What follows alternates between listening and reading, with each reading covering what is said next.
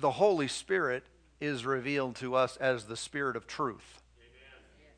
Spirit of truth. God is truth.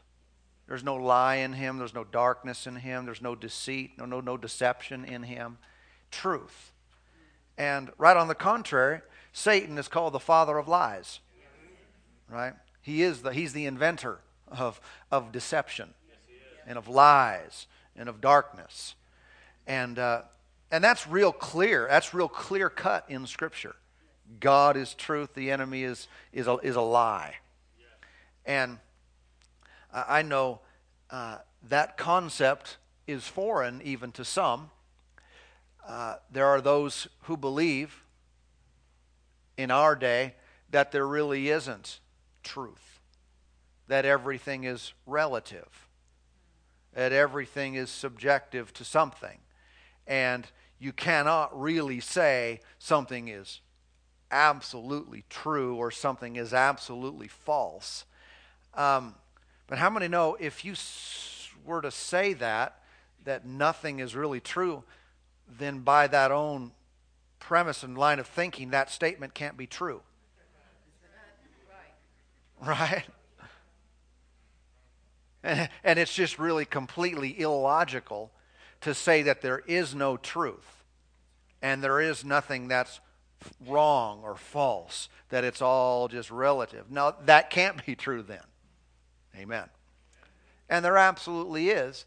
And I think that's one of the deceptions that is out there. See, if Satan is the father of lies, which he is, John chapter 8, and his strategy is to deceive, then one of those deceptions can simply be that there is nothing true. And if there is, you can never know. I mean, you never know what's really true because it's all a matter of interpretation. Some people dismiss strong, absolute Bible statements that say something is a certain way and don't leave any room for discussion. It just is that way. They dismiss that, again, thinking, well, it's all up to interpretation. Well, that's a lie that's been pushed off on people. Even some in the body of Christ, where they won't take a stand for anything. They won't take a strong position for any truth because they think, it's all just a matter of interpretation, and they'll generalize the whole subject and say, you got one church that says one thing, you got another church that says another thing, you got this person who says one thing, and so looking at it from a distance, they say, so you can never really know. But again, that premise serves only to defeat and bondage. I must believe that some things are true and some things are not true, and then be in a perpetual quest all of my days to find out what is true and what is not true. Why? Well, because again, God is truth.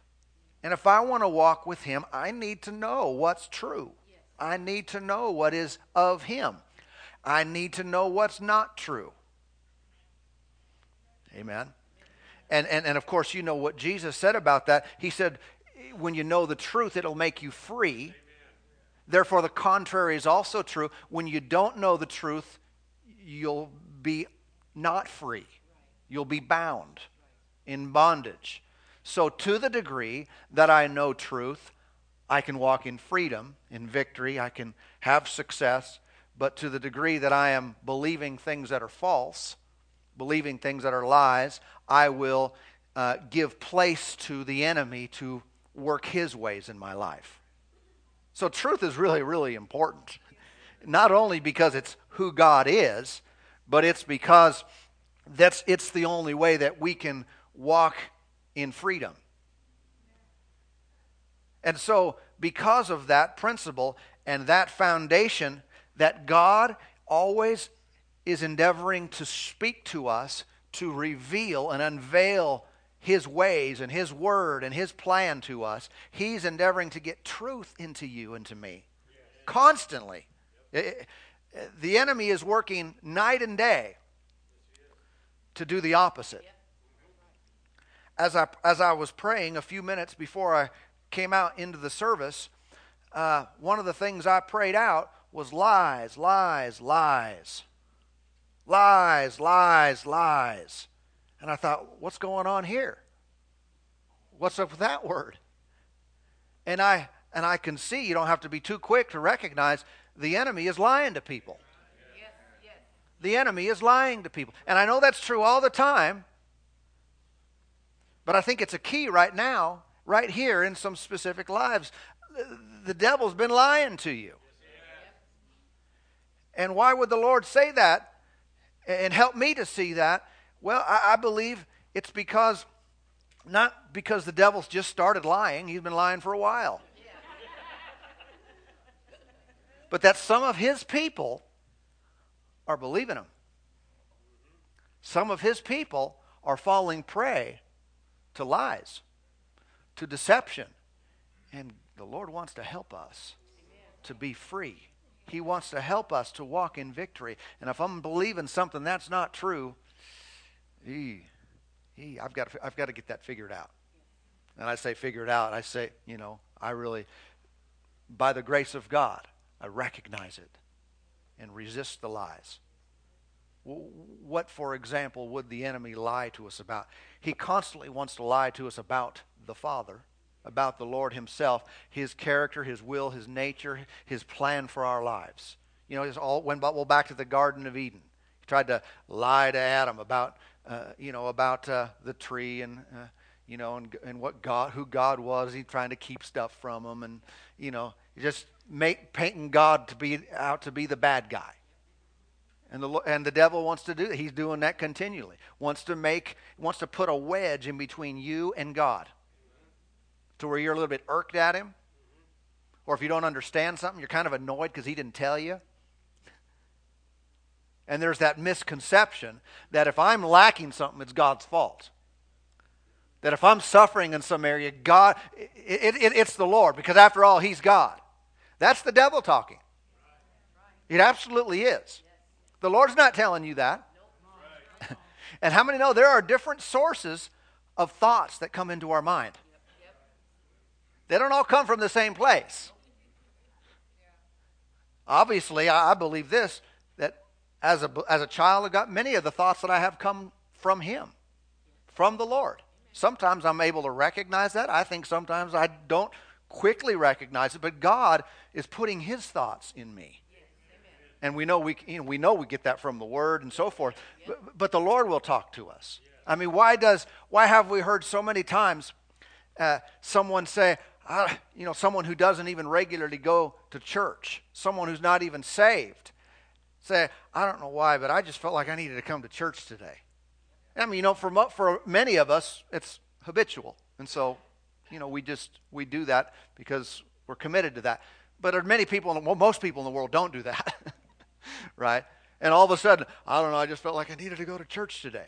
Where does that thought come from? That wasn't the devil, by the way. The devil's not trying to get people closer to the Lord.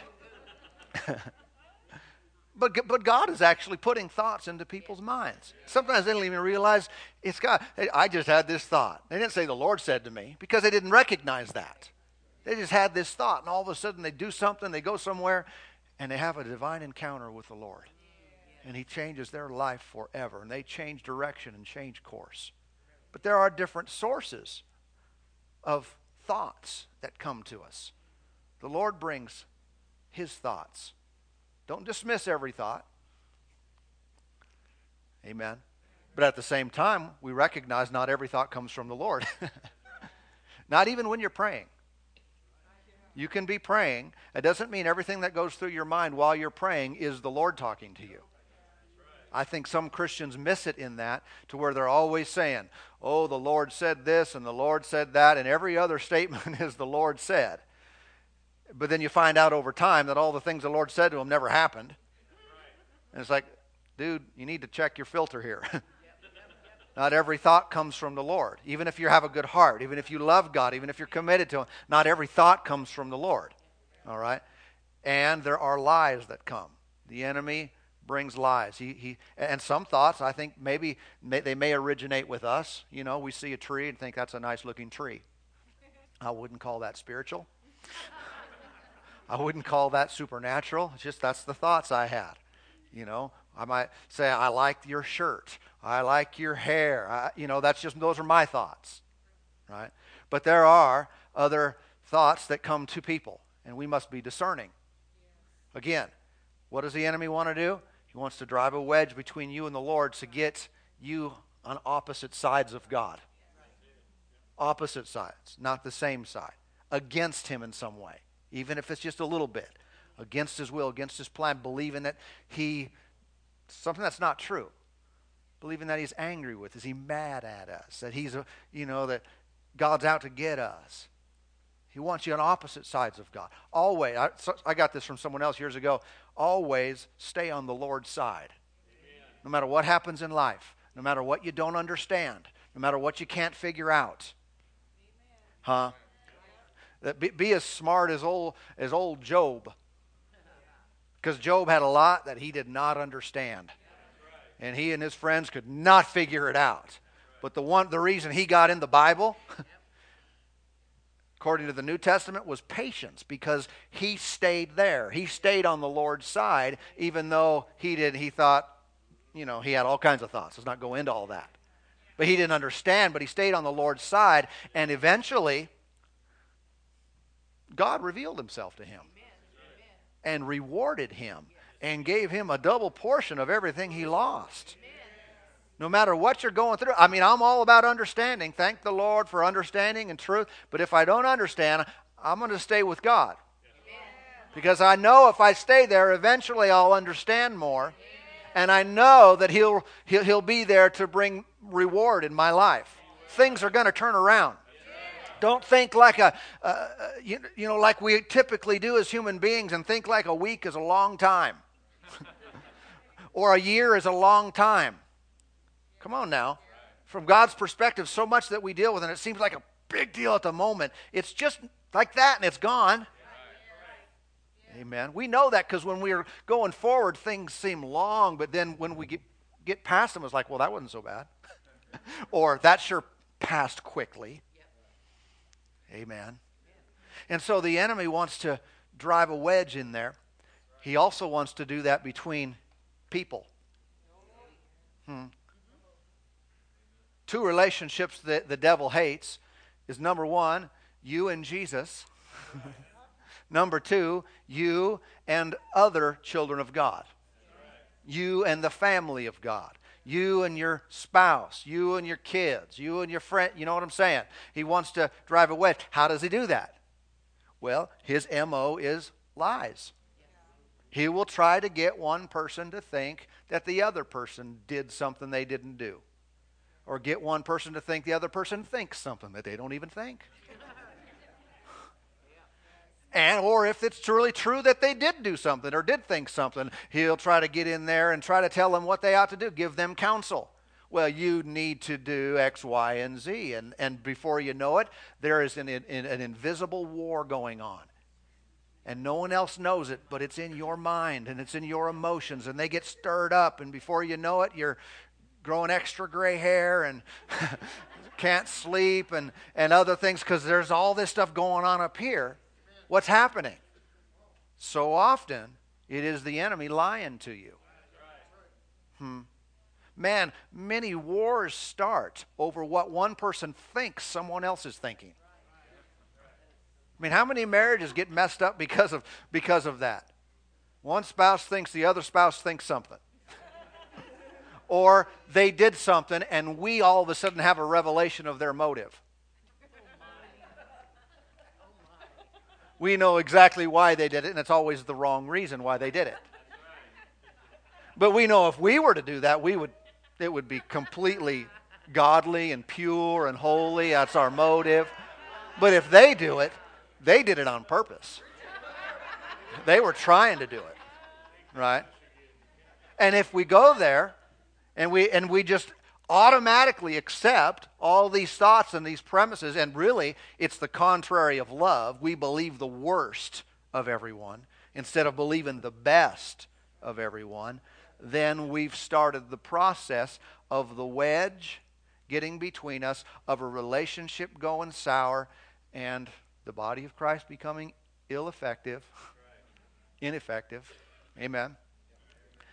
And so we should be aware that the enemy's tools are to lie to us. He lies to people about their healing. He lies to people about their finances. He lies to people about their future. He lies to people about their kids. Lies to people about so many things. Lies, lies, lies. Liar, liar, pants on fire. Hanging from a telephone wire.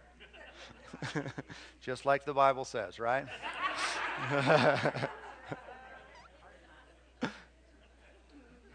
But God is the Spirit of truth. And He will help us to see. I've seen so many over the years that felt like this happens a lot in younger people. That they feel like because people are trying to be different, they're trying to establish their own whatever, their own way, their own style, their own thought. And I've seen many who have this idea that every thought I have, that's just me. This is my way. That's almost like it's an original thought with me. And I thought, people don't even know sometimes. We're ignorant of the spirit realm. Not knowing that there's a little imp sitting on your shoulder whispering, telling you who you are. And you think, well, this is just me. This is just the way I am. This is just the way I like to be. And in the spirit realm, if we could only see where some of these thoughts are coming from. Let's be defined by the Lord. Let's be defined by His Word. Amen. Don't let the world define you.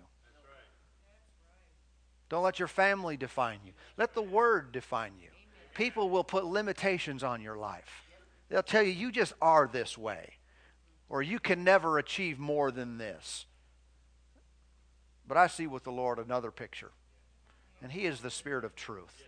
He says I can go where people say I can't go. He said I can do what other people said I can't do.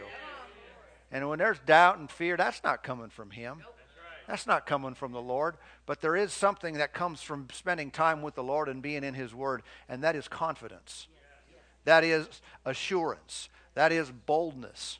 That is a belief that I'm going to rise. Amen. Praise God.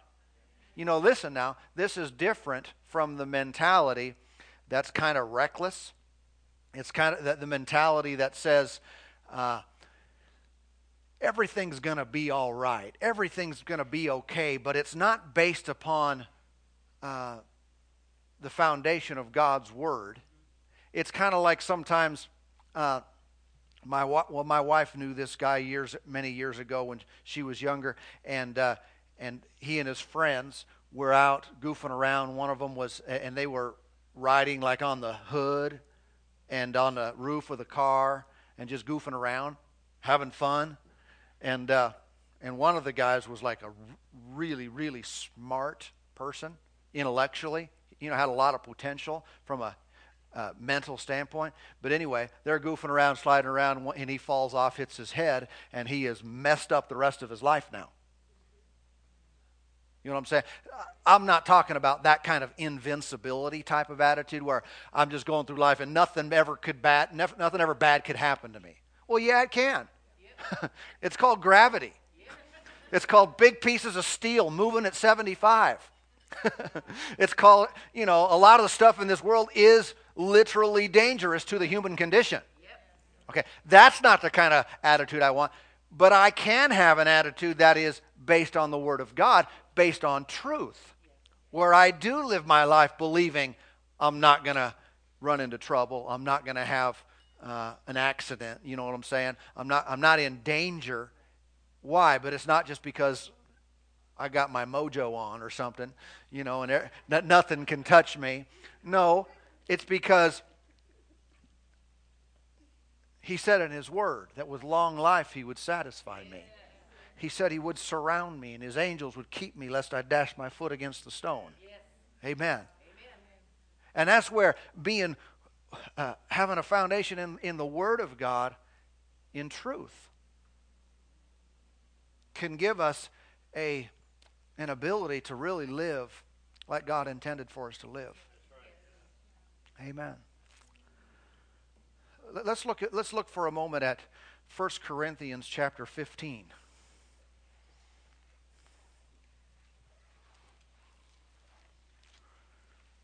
Everybody okay with this so far?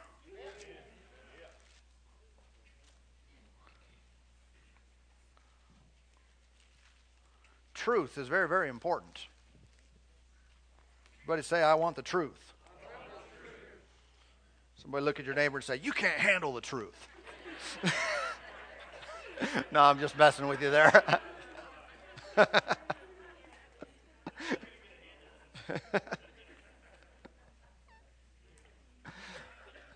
Sorry, I got carnal real quick there, but I'm back.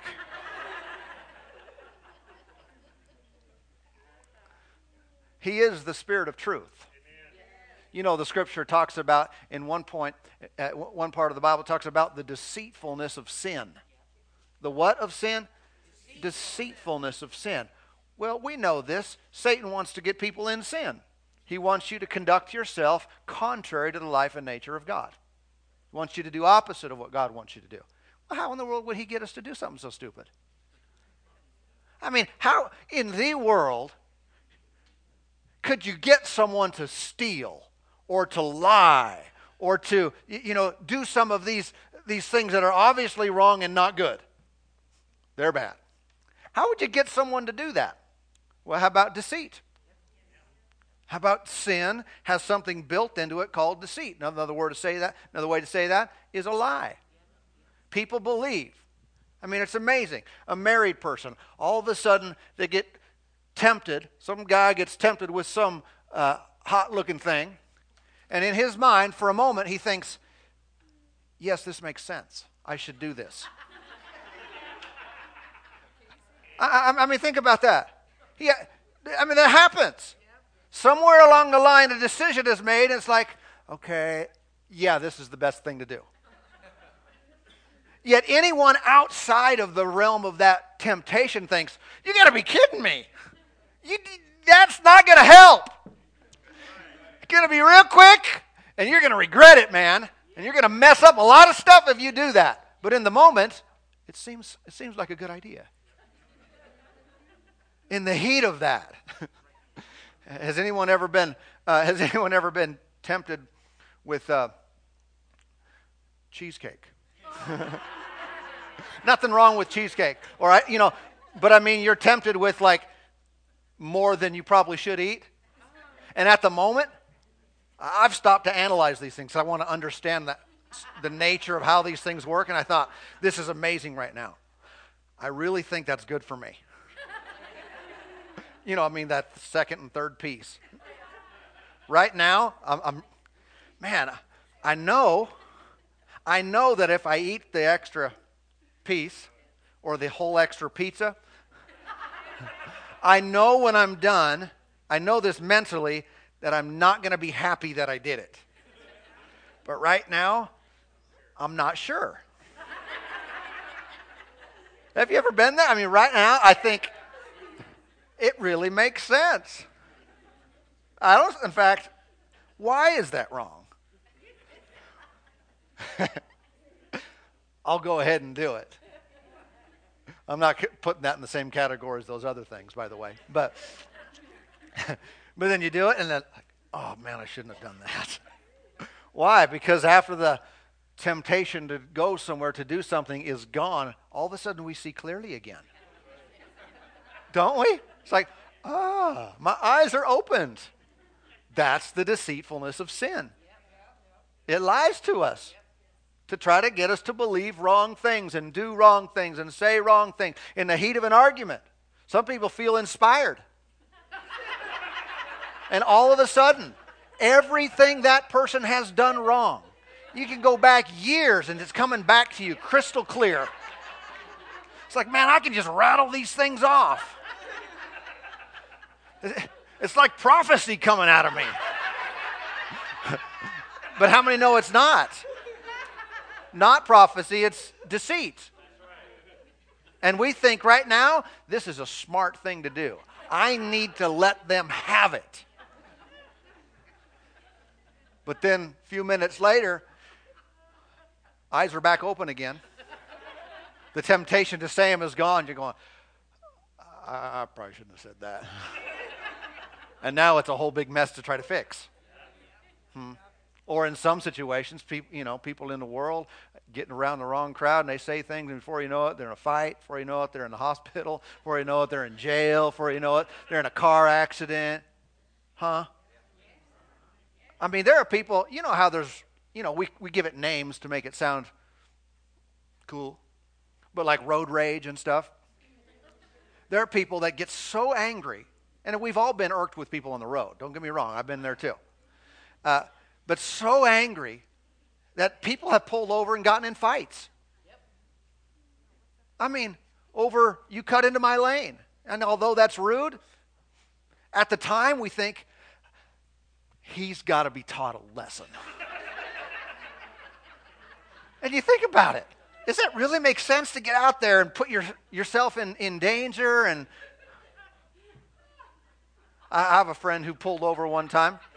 He was at a stoplight, and there was this other guy over there, and they just all of a sudden had these looks.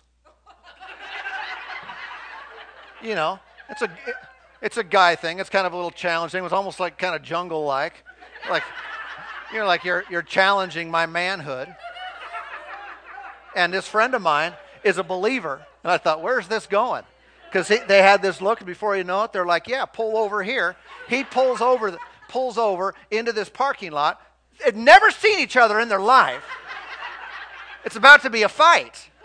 But he's actually more mature than that. He's not going to just pull over and fight someone. But he gets out of his car and starts saying to this guy, why are you so full of hate? Those were his words. And before you know it, he's witnessing to him. The other guy's apologizing to him. And he turned the whole situation around. But I'm saying in the world, that kind of stuff just happens. All of a sudden, people are doing crazy things. And in the moment of the heat of the whatever it is, it makes sense. But you step back and you think, that was the dumbest thing I've ever done. I mean, think about some people sitting in jail right now thinking, I cannot believe I did that. Why didn't I just let it go? Why didn't I? So full of pride, and I got to stand for my rights and stand for my manhood or womanhood or whatever it is. And then we end up yielding to stuff. Lies. Lies of the devil. 1 Corinthians 15, verse 33. 15:33. Do not be deceived. Do not be deceived. Why would we be told to not be deceived?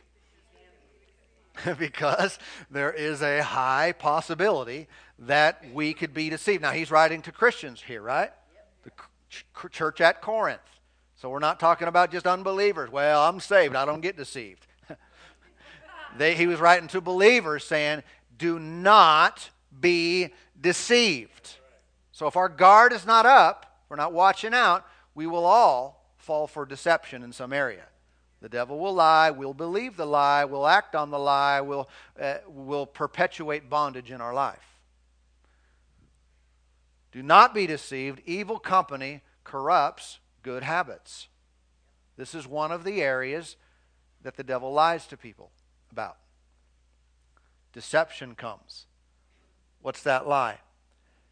That those I associate with do not really affect me. And the reason why some people continually struggle with certain sin, with certain things in life, is because of their associations.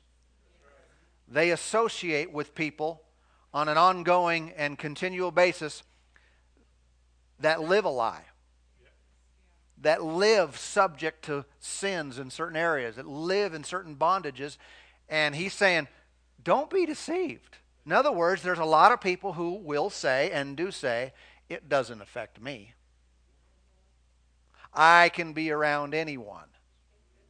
and they can do whatever they want to do and believe whatever they want to do. But I'm my own person. I'm stronger than that, and it doesn't impact me.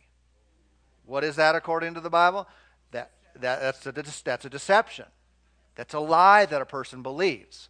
Meanwhile, their life goes down, down, down. They're getting overrun by junk little by little, but bless God, it doesn't affect them. He said evil company corrupts good habits. Evil company corrupts good habits. So that means you have a good habit. You have some good habits in your life, but over time, people's bad habits corrupt your good habits. I don't know why it can't work the other way more. Why can't my good habit corrupt their bad habit? It just doesn't seem to work that way.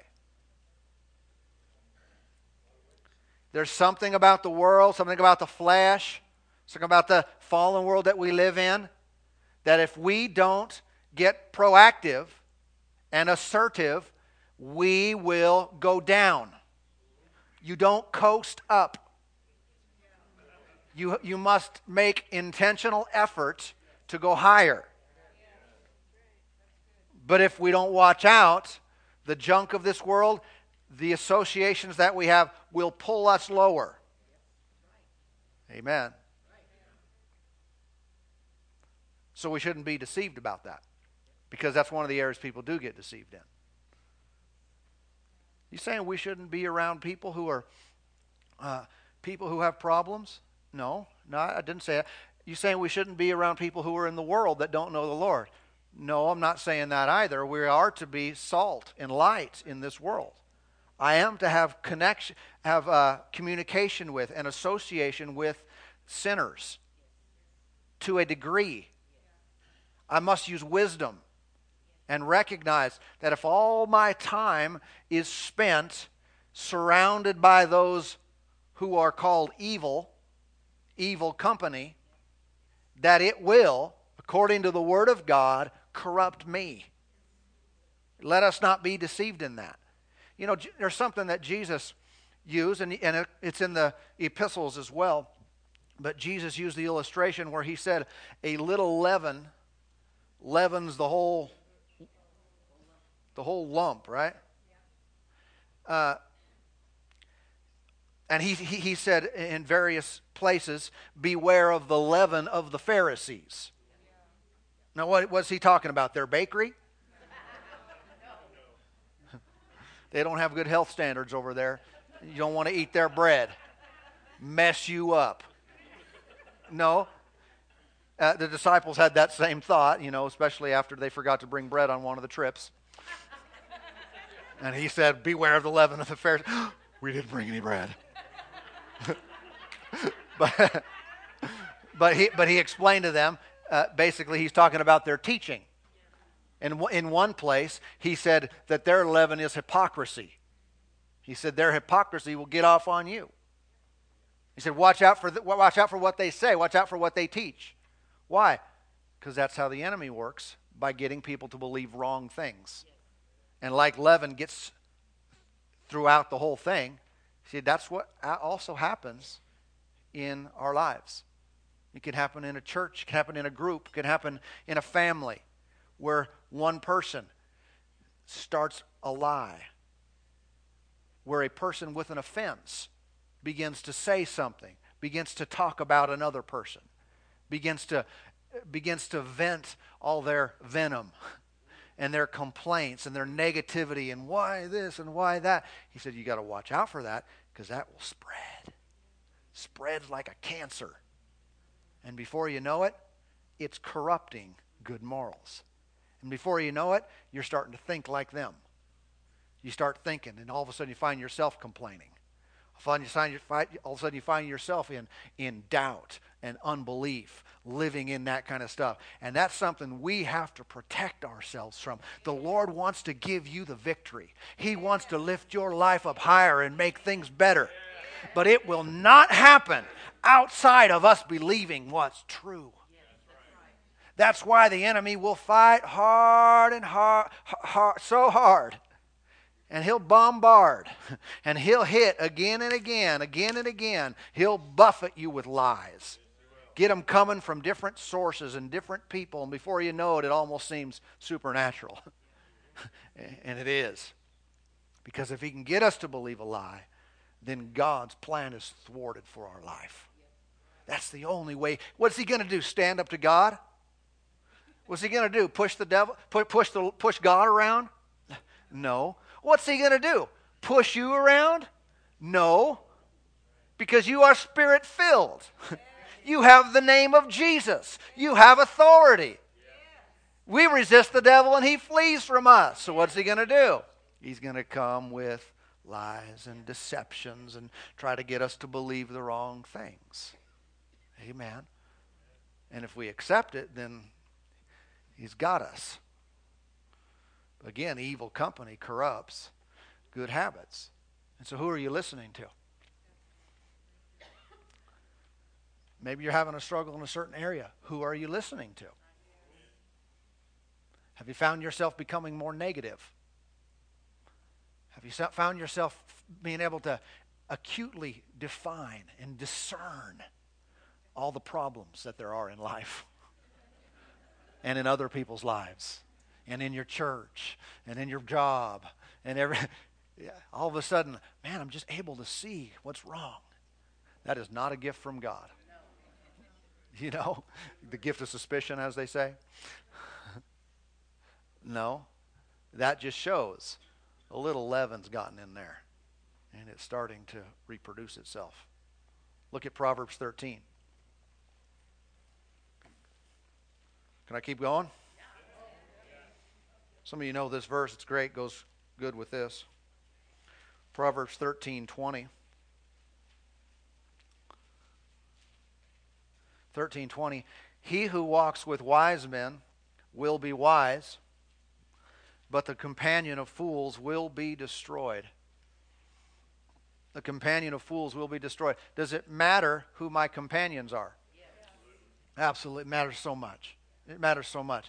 Am I going to cut off everybody who's acting foolish or something? No, I'm not going to necessarily cut off. I'm going to be wise and make sure that I intentionally surround myself with wise people. That's wisdom. I don't know where I'd be. I'm not saying one way or the other. I'm saying I don't know where I'd be without the wisdom that has come to me from other people in my life. The fact that I've been surrounded with different individuals in my life has impacted me so much.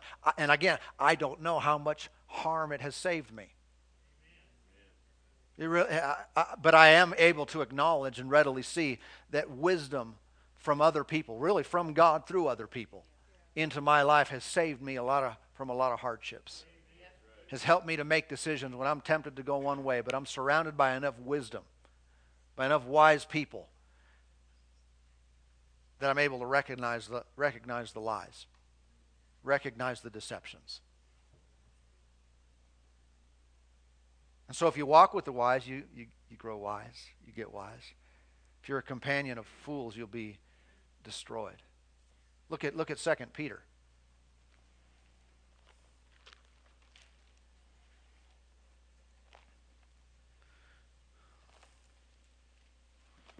Second Peter 2.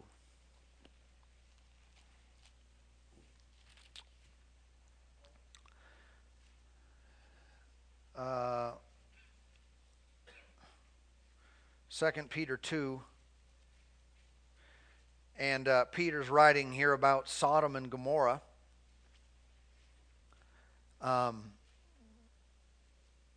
Verse 7, and it says, and delivered righteous Lot.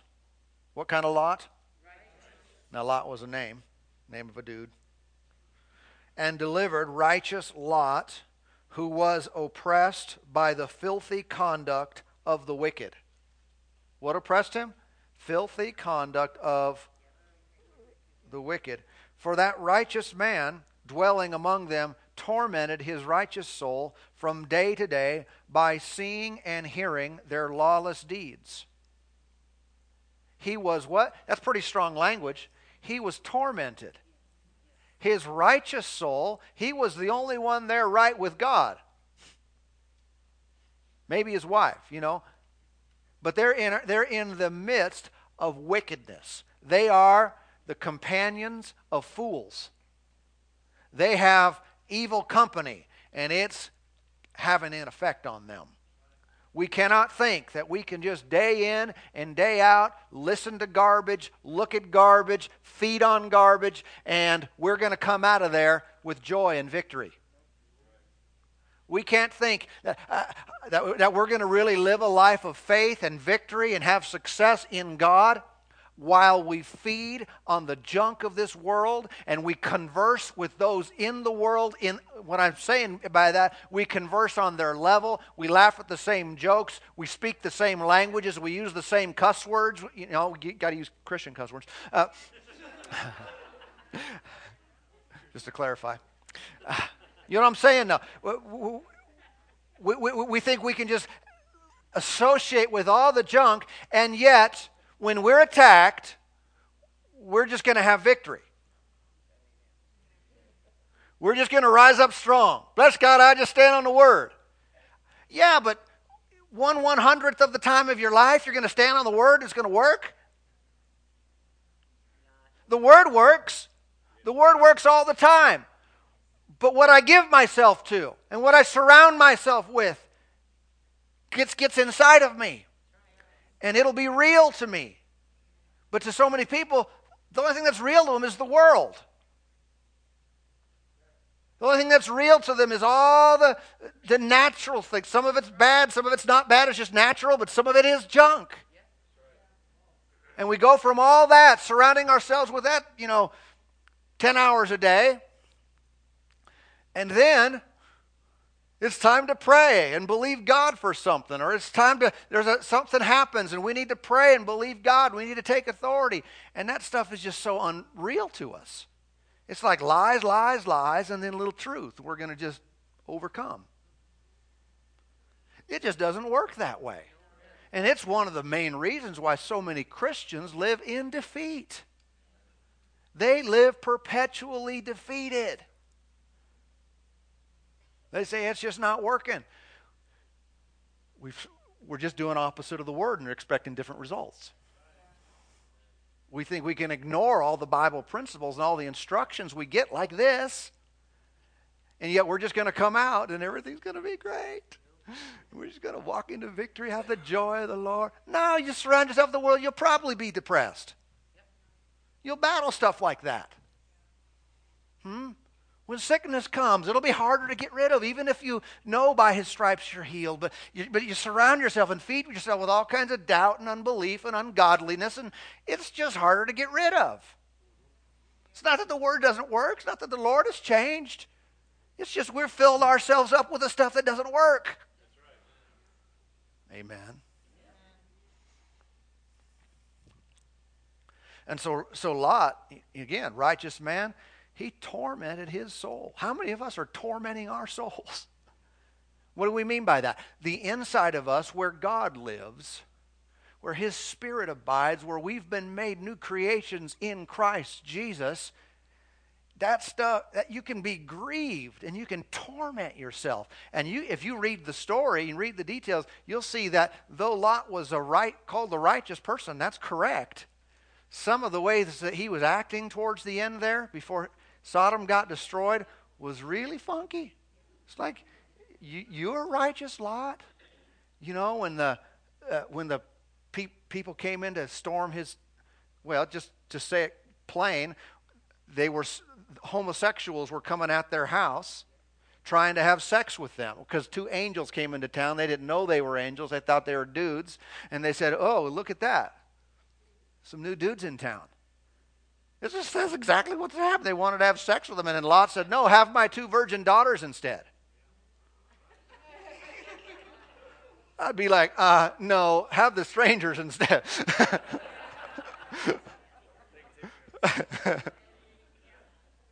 Yeah, I'm going to trust the angels. They can handle themselves. But it's like this righteous guy, what's happening? Man, his soul was tormented. He was being impacted by this stuff. Bam, bam, bam, day and night, day and night. Why? Seeing and hearing. Seeing and hearing. Seeing and hearing. Seeing and hearing what? The wrong thing. Now, we know we can't remove ourselves from this world. We're not going to go out of this world. We're not going to cut off all unrighteousness. No, we're called to reach this world. And I believe that we can, if we'll do right with what we intentionally put before our eyes and put in our ears, then we can handle the junk that we live in. We can overcome it and not be afraid of it. But we got to keep things in proportion. Our righteousness is in Christ, and it's based on Him alone. But the practicality of our lives every day would be more of a scale. Think of the old-fashioned scale. Not whether I'm getting to heaven or not. No, that's Jesus. But whether I can live in victory, whether I can live my life for God, is somewhat dependent upon what I put in my life. If I give myself all to the world and once a week I show up and say, hallelujah, praise the Lord, I'm just out of balance. And the weight of this world and of sin, of lies and deception is going to keep me in bondage, even though spiritually I'm free. Amen. Can you handle a little bit more? 1 Corinthians 5. 1 Corinthians 5.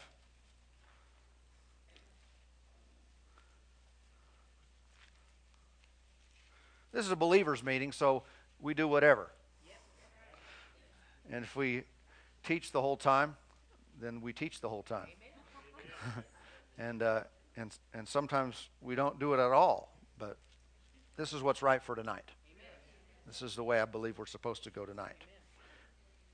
1 Corinthians 5.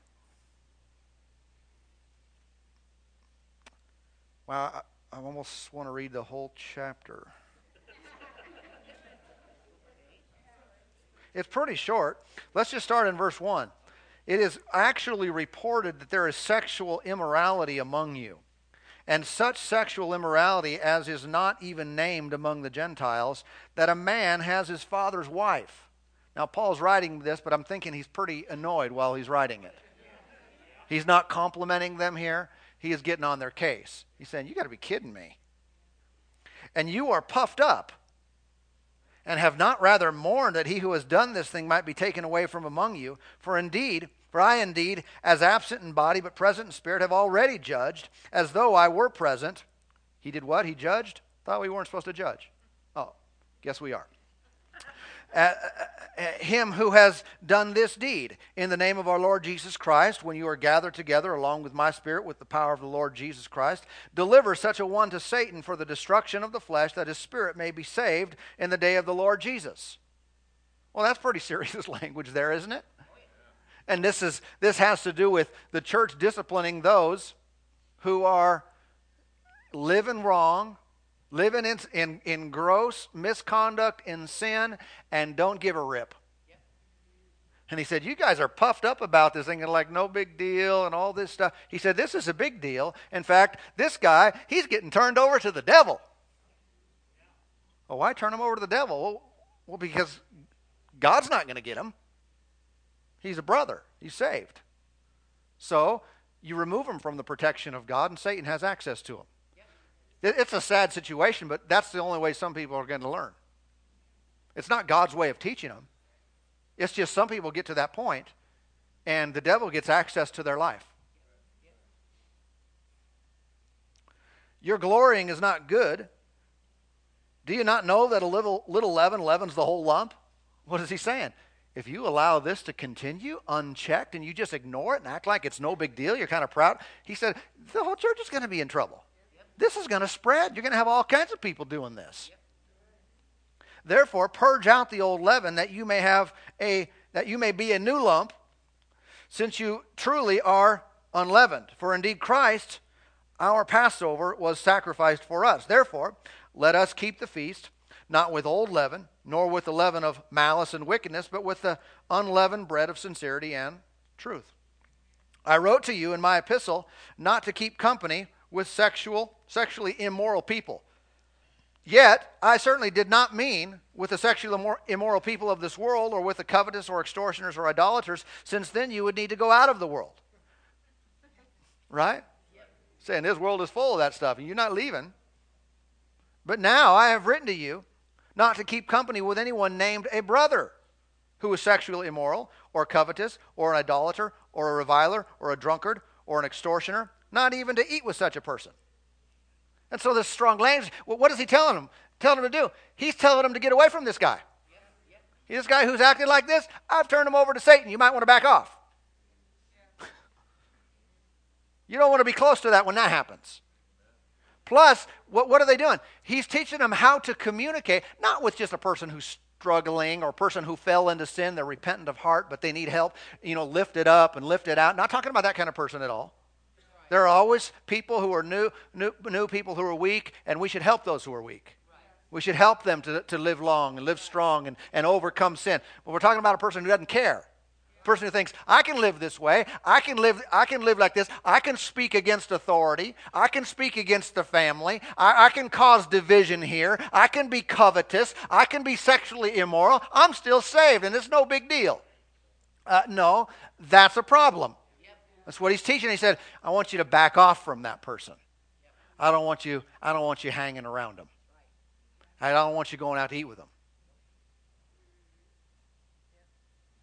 I don't know if you've ever had that. I've had that prompting before with people that wanted to eat and thought, no, this wouldn't be a good thing. Because they were in rebellion and not willing to listen. Because they were quick to speak against those in authority and they wouldn't back off. I said, no. Just on the inside, I knew it's not good to be with this person in this situation. Well, what happens? Well, the goal here is that people will wake up. Not that they be shunned and they just be outcasts, but that they wake up and say, oh, I see, I've been believing some lies here. I've been going the wrong way. I need to get right. One of the problems in our society is, in the way our church is in our country and in other countries as well, is if anyone ever gets kind of not invited to lunch,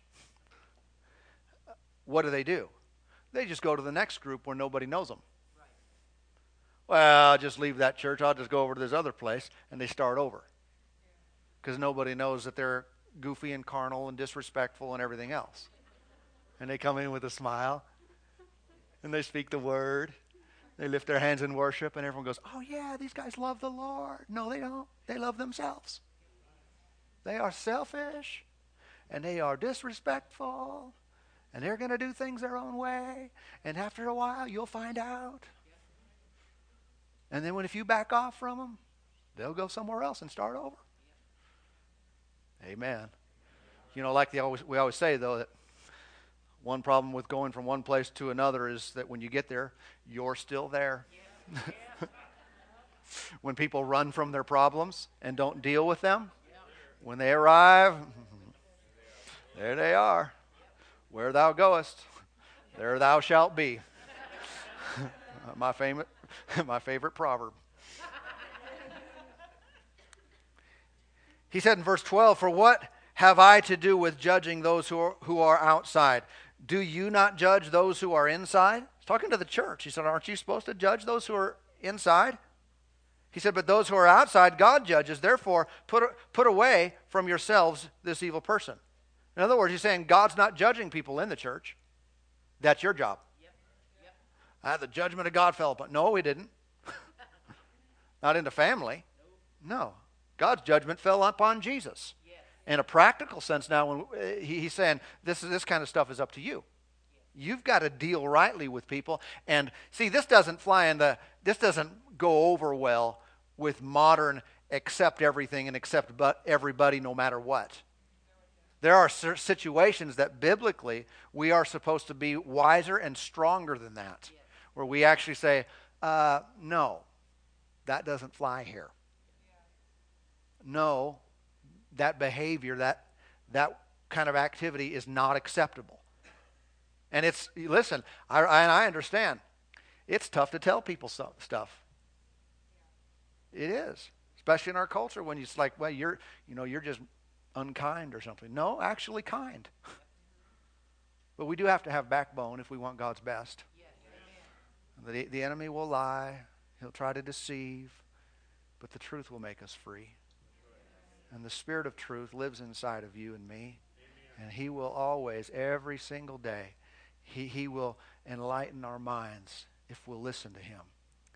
He will lead us in the way that's right, and He'll direct us. If we get going the wrong direction, He'll help us to know.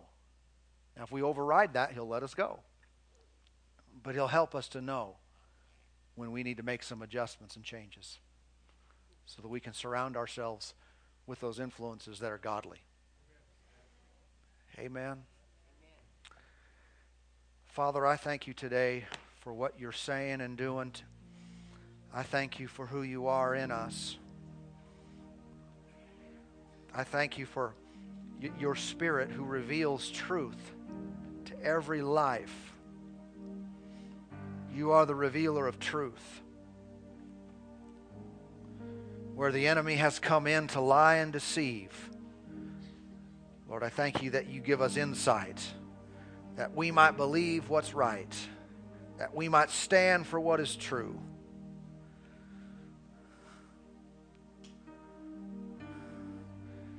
Thank You, Lord.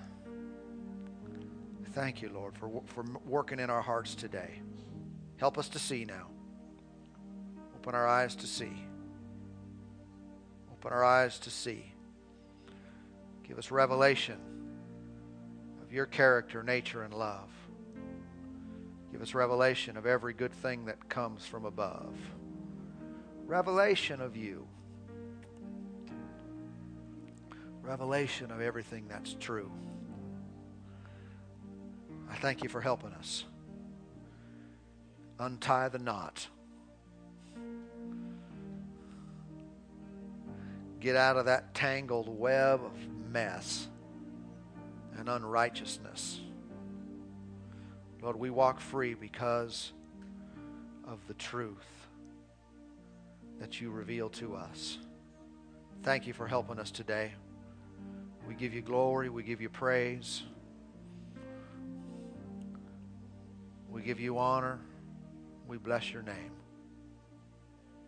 Sanctified and set apart, Lord, to do Your will. Thank You, Lord. We give You all glory and praise in Jesus' name. Amen. Well, God is good.